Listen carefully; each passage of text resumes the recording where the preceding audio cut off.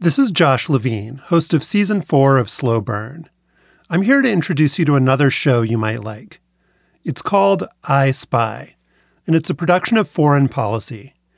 Each week on I Spy, a former intelligence operative from somewhere around the world tells the story of a single mission.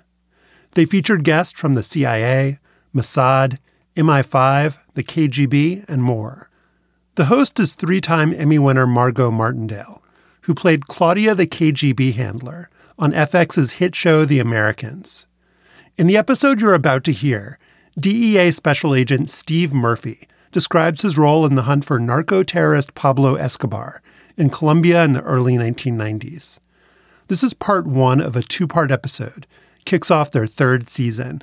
To hear part two, make sure to look for I Spy wherever you get your podcasts. This is I Spy, the show from Foreign Policy where spies tell their stories.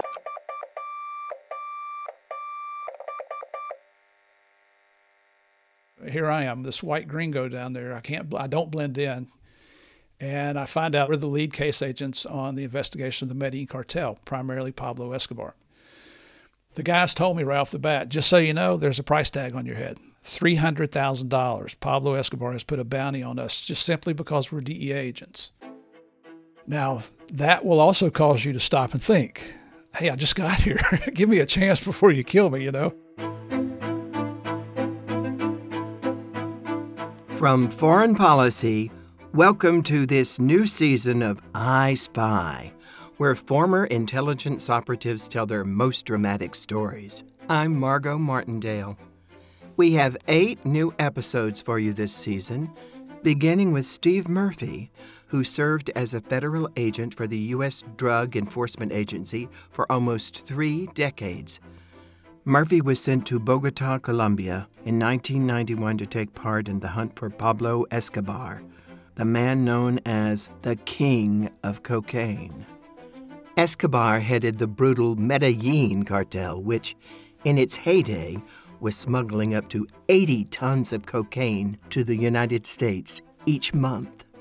Profits from the narcotics business made Escobar one of the richest people in the world. Murphy and his partner, Javier Peña, lived with Colombian police officers in Medellin off and on while hunting for Escobar. This is part 1 of Murphy's story.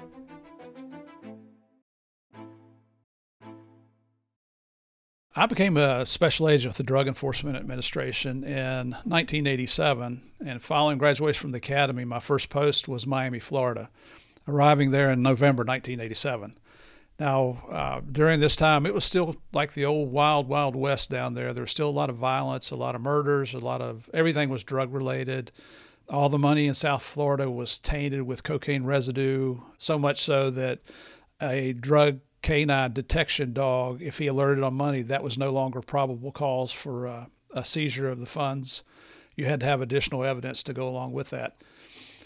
I had been a police officer for almost 12 years when I joined DEA. The most cocaine I had ever seen during that 12 years was 2 ounces, which is, it's not a whole lot.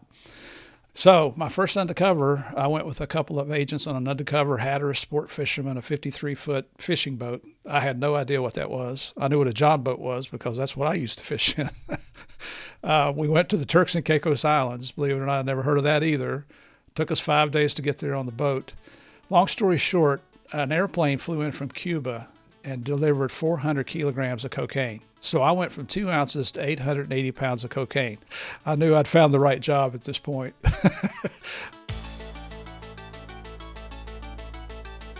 All the cocaine that was coming into South Florida was owned by the Medellin cartel and primarily controlled by Pablo Escobar. Now, I knew who Pablo was because I'd read books about drug traffickers, and throughout my law enforcement career, I was always interested in the undercover work and drug investigations and so forth. So his name was not a surprise to me, but learning that he was responsible for 80% of the cocaine in the world, I mean, it doesn't matter what industry you're in, you'd love to have 80% of the customers. And that's what Pablo had. He controlled South Florida. Almost every investigation I worked on was Medellin cartel cocaine, but I was, very, very familiar with who he was.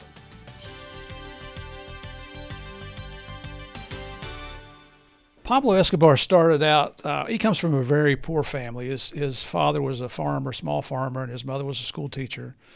He never wanted to grow up to be poor. His goal was to become wealthy. He, through his contacts, through his early criminal dealings of stealing hubcaps, from stealing gravestones in cemeteries and sanding them down and reselling them, he was just a petty criminal. He was just a street punk. But he displayed a willingness to inflict injury and death on others and suffered no remorse, no guilt feelings from that. So he decided to work for a guy named Restrepo in Medellin, moving 17 kilos of cocaine. When Pablo realized how much money he could make off that 17 kilos, he killed Restrepo and took his place. And he continually moved up. And that willingness to commit violence against your fellow man like that and have no remorse or guilt feelings didn't bother him at all. It created this fear where people were afraid of him. He could tell people to do things one time, and if they didn't do it, he'd just kill them. Not only would he kill you, but he would kill your wife, your children, your pets, your mom and dad. It was ridiculous. It's unbelievable. He started using car bombs against his enemies, against the government, against the institutions, the banks, so forth in Colombia. He was the world's first narco-terrorist. In law enforcement, we didn't see that. You don't see that in the United States, car bombs going off. That's extremely rare. So for us, that was something that we had not encountered before. That's something that'll open your eyes and make you take a step back. A lot of people ask me, how did I end up in Colombia? I come from English-Irish heritage. I'm very white. I'm 6'2". I have light-colored hair, light-colored eyes. But spent 4 years there working in South Florida, and I just fell in love with the job. And I'll be the first to tell you, there's an old saying that says, if you find a job you like, you'll never work a day in your life. I found that job. It's the most exciting part of my life I'd ever experienced at that time. The danger was there. I'm not a tough guy by any means. I don't pretend to be something I'm not. But, the good Lord gave me the capability, the capacity to deal with life-threatening situations. But my wife has been a registered nurse all her life. She loves the action, the emergency room, the operating room, the critical care units, all the things that I think are gross, and that's her excitement.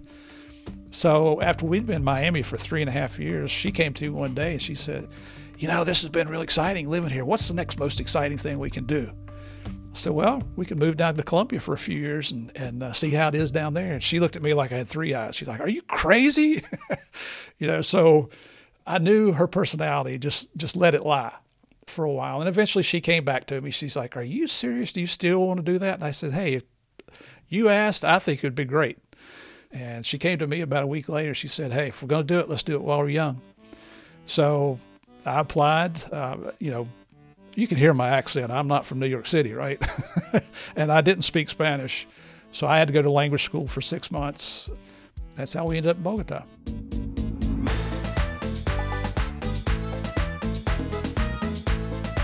When we landed in Bogota, it was a Sunday night. We were very apprehensive. I could speak proper Spanish pretty well. So I could speak to Colombians in the airport, but they would answer back quick, faster in local sayings, and I had a little bit of a hard time there catching up. So it was intimidating. That night at the boarding house, we're laying in bed, and our bed kind of swayed down in the middle so that when I would lay on one side, she would lay on the other, we'd roll on top of each other, And I've got my 9mm there on the nightstand next to the bed. And this is no kidding. In the middle of the night, we heard handgun fire. And so I grabbed my gun, and the next thing we heard was machine gun fire right outside our window. And I would go over to the window, and I'm just peeking out because I don't want to get a shot. And I'm looking at this gun in my hand. I'm thinking, what am I going to do with this? I'm going to piss somebody off, But we thought, then when things calmed down and no police ever came, we never hear any sirens or anything. And we were in a populated area of Bogota, a very nice area. we're laying there and neither one of us could go to sleep. And we kind of look at each other. It's like, what do we get ourselves into this time? When you go to an overseas environment with the government, you don't live in shacks. We were really surprised at, not surprised, but shocked at the apartment we were eventually given. We lived in the north part of Bogota, there's a mall there called Unicentro, so we were a few blocks north of Unicentro, and that's the very nicest parts of the city of Bogota. We lived on the 7th or 8th floor. Each apartment was the only apartment on the floor. There were 3 buildings in the complex. There was a wall around the building with armed guards on the gates. But then you stepped into this marble foyer that was beautiful, bigger than most bedrooms in houses. Our apartment was 4 bedrooms. We didn't even have enough furniture for all the rooms. We had live-in maids' quarters. The views were beautiful. We had on the east side of the building were the Andes Mountains. On the west side of the building, there was a polo club that we could look down and watch the horses. It's the nicest place my wife and I have ever lived in, to be quite honest with you. And our apartment wasn't nicer than anybody else's. That was the standard for Americans living in Colombia. Now, understand also at this time, Colombia was considered a danger post. So the government would do things to try and help, life be a little bit easier. It was very nice, very nice. We had full-time maid. I'll never say that again. As nice as the living conditions were in Colombia and Bogota for us, everything wasn't that nice.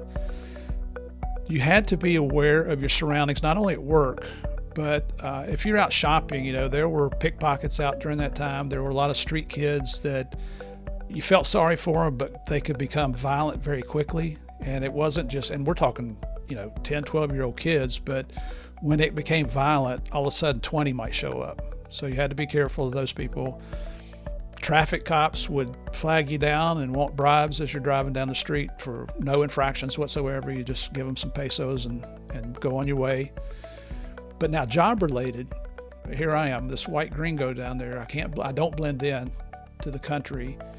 And I find out I'm going to be assigned to work with Javier Pena and another guy, Gary Sheridan. And we're the lead case agents on the investigation of the Medellin cartel, primarily Pablo Escobar. And again, this might sound a little strange, but you almost take it on as a challenge. I don't want to say a badge of honor because I think that's being too flippant to say that. The guys told me right off the bat, just so you know, there's a price tag on your head. $300,000. Pablo Escobar has put a bounty on us just simply because we're DEA agents. Now, that will also cause you to stop and think, hey, I just got here. Give me a chance before you kill me, When I got to the embassy, and Monday's my first day, and I think on Wednesday or Thursday that week is when Pablo Escobar surrendered to the government of Colombia to move into his custom-built prison. Well, I like to joke around that, hey, Pablo heard Murphy's in town. He might as well just give it up. His days are numbered. But that's a joke because I know it's not true. But Pablo was offered what we call the deal of a lifetime by the Attorney General. So the Attorney General at that time was a guy named Gustavo de Grief.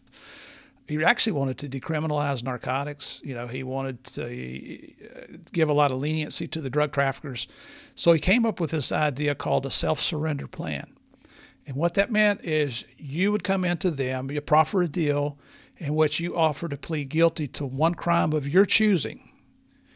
In exchange, you would be absolved of every other crime you committed in your life, and then you negotiate your prison term. So Pablo began his negotiations. I think he pled guilty to unwittingly participating in the transportation of 300 kilos of cocaine in a vehicle. I didn't know it was in the car. Okay, you got me. So that's what I'm going to plead guilty to. In exchange, he's absolved of every other crime he's ever committed in his life in Colombia, from stealing hubcaps and gravestones to murdering thousands and thousands of people. All of that just goes away. So, of course, when he says, okay, Mr. de Grief, I will surrender, the government of Colombia is like, oh, that's great, Mr. Escobar. Thank you so much. And he's like, wait just a minute. I have some stipulations. The first stipulation is because I have so many enemies in the government and the other drug cartels in the United States, I will build my own prison because I will build it to my specifications. And by the way, I'll pay for it because I don't want the taxpayers to have to bear that burden. And what did the government of Colombia say? Okay. He said, well, second stipulation. The guards will have to be handpicked by me. They have to be vetted through me because I need people I can trust. So I will pay their salaries as well because, again, I don't want the taxpayers to have to bear that burden. And again, the government of Colombia said, okay. Then he said, well, because I do have so many enemies, I will need to handpick my fellow inmates, which he was allowed to do. There were only 14 inmates counting Pablo. You know who he brought in there? He brought his brother, Roberto, and 12 of his most trusted sicarios. And when he offered that stipulation, the governor of Colombia said, okay. Then he said, well, that's not all. He said, I don't want the Colombian police, the Colombian military, or the gringos, the United States government, to be able to come within 2 miles of the perimeter of my prison because they will try to kidnap me and take me to the United States. And the government of Colombia said, okay. Now, he negotiated a 5-year prison sentence. That's the most he could do. And by the way, there were no stipulations whatsoever for him to surrender any of his assets. Forbes magazine rated him as the 7th richest person in the world for 6 years in a row with an estimated wealth of between $8 and $30 billion. Not million, $1 billion. So he gets to keep the $30 billion after 5 years in a country club setting, which he calls a prison. The worst plea bargain I've ever heard in my life. What I saw was the despair and disappointment on the faces of agents, on everybody in the embassy, on the Colombian National Police, the officers that I was getting to meet and would eventually work with. You're listening to I Spy, a production of Foreign Policy. We'll be right back.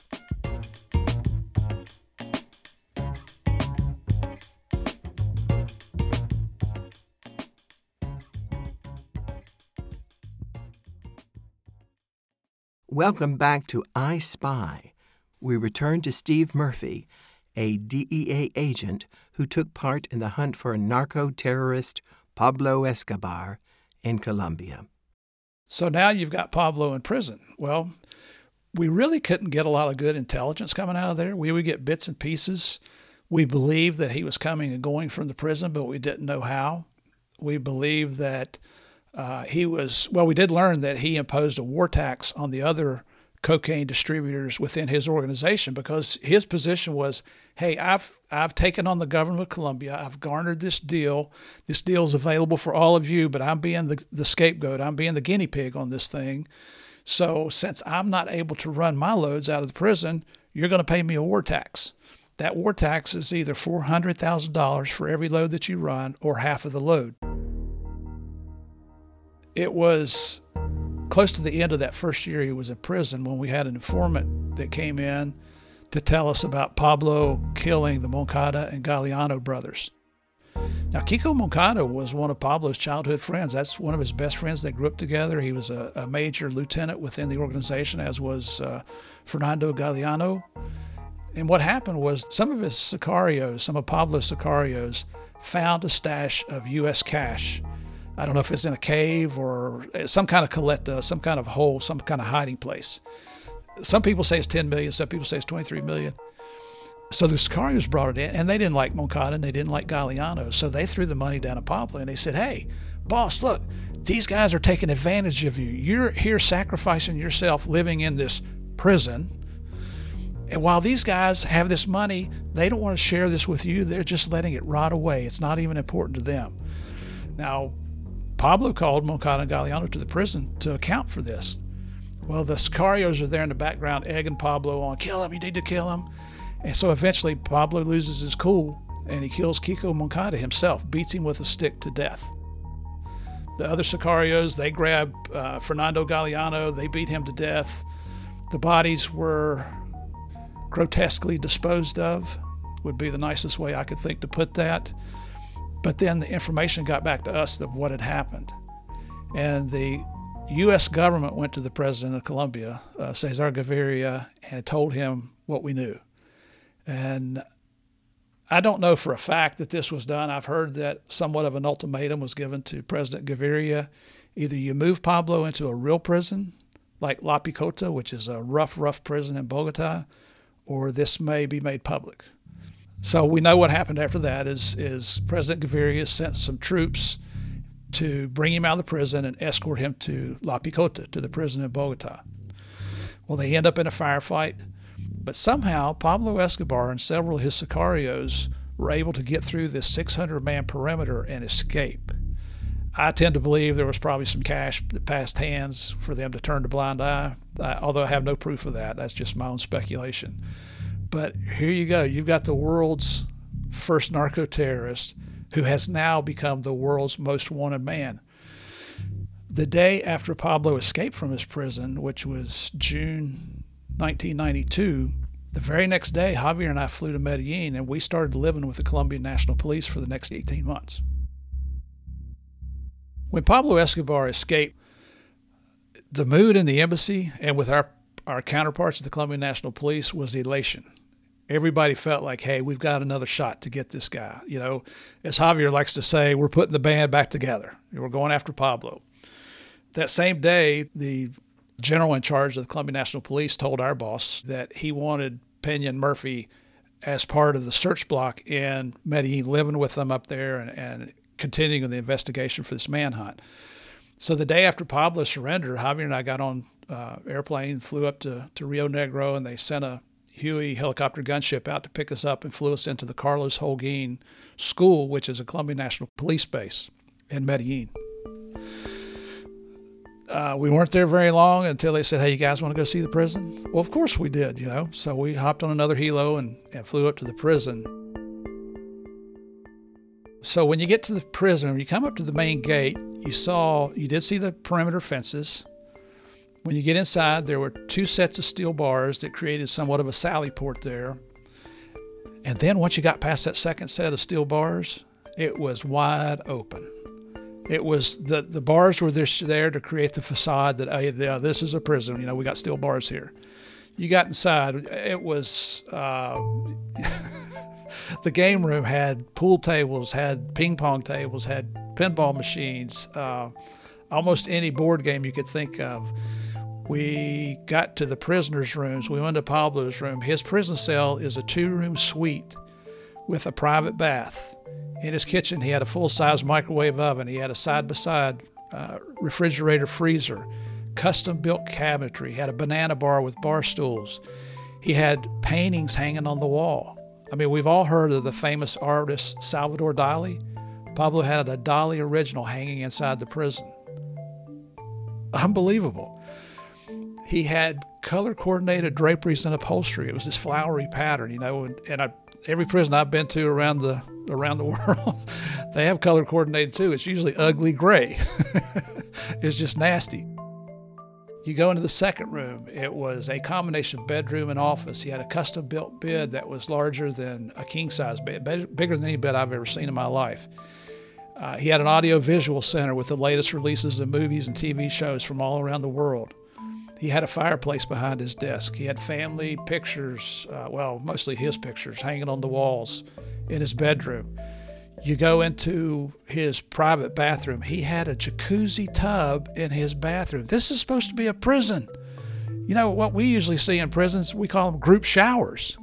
Here's Pablo's got a private bathtub that's a jacuzzi tub. He's got a walk-in closet. He's got drawers for his clothes. He's got hanging clothes. He's got soccer. He's got a ton of soccer shoes in there. You pull the drawers out. Behind one of the drawers is a hidden safe that's built into the wall there. There's an area of the closet where his clothes hang, and up under the shelf is a button. You push the button, and the back wall would pop open. There's a hiding spot back there. In Spanish, we call it a caleta, a place to hide. I guess he thought, well, if the gringos come to get me or the police come to get me and I can't get out of this room, I'll hide back here. They'll never find me. Well, we found that. We'd like to think we'd have found him if he'd been in there, right? The other prisoners, they all had 2-room suites. They didn't have jacuzzi tubs like Pablo, but they had the latest electronics. They had, back then when big screen TVs were just becoming popular, it wasn't the flat screens, but it was the big screens. They all had big screen TVs in there. They had the latest electronic gear for recorders and reel-to-reel tape players, whatever was out there, they had it up there.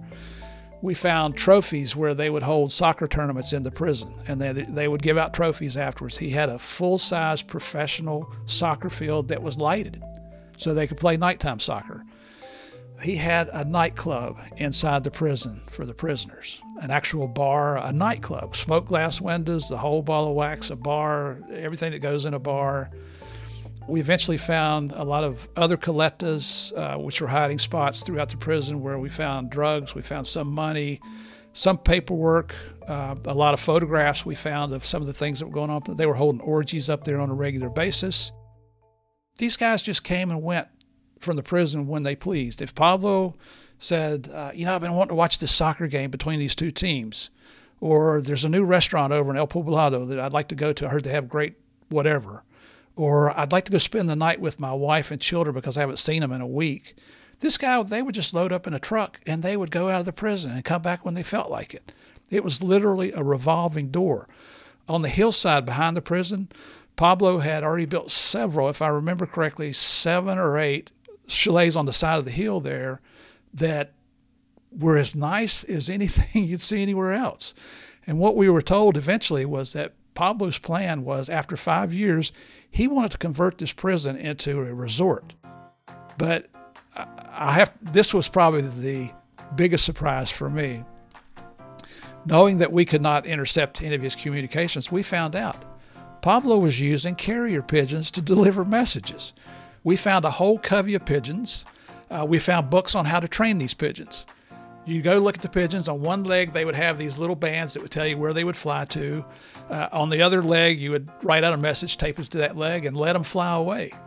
I really, really hesitate to give him credit for anything, but that was pretty ingenious how to thwart our intercept capabilities. That's Steve Murphy of the U.S. Drug Enforcement Agency. He tells the rest of his story about the hunt for Escobar in Episode 2.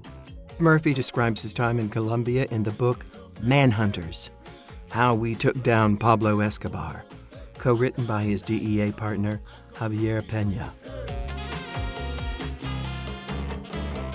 I Spy is a production of Foreign Policy. Our executive editor for news and podcasts is Dan Efron. Our I Spy team includes Rob Sachs and Amy McKinnon. If you like the show, please subscribe on Apple Podcast, Spotify, or your favorite platform, and leave us a review. If you have tips or suggestions, please write to us, ispy@foreignpolicy.com. I Spy is made possible through the support of Foreign Policy readers. If you're interested in not just espionage, but smart geopolitical news and analysis from Washington and around the world, please consider subscribing. I Spy listeners can get a 10% discount by going to foreignpolicy.com/subscribe and using the promo code podcast at checkout. On the next episode of I Spy, Escobar is surrounded. When Pablo got up there, of course, the police start yelling at him. One of them orders him to drop his weapons. He's got a double shoulder holster rig that he's wearing. He's got 2 9mm pistols. Pablo starts shooting at this policeman. That's coming up on I Spy. I'm Margot Martindale.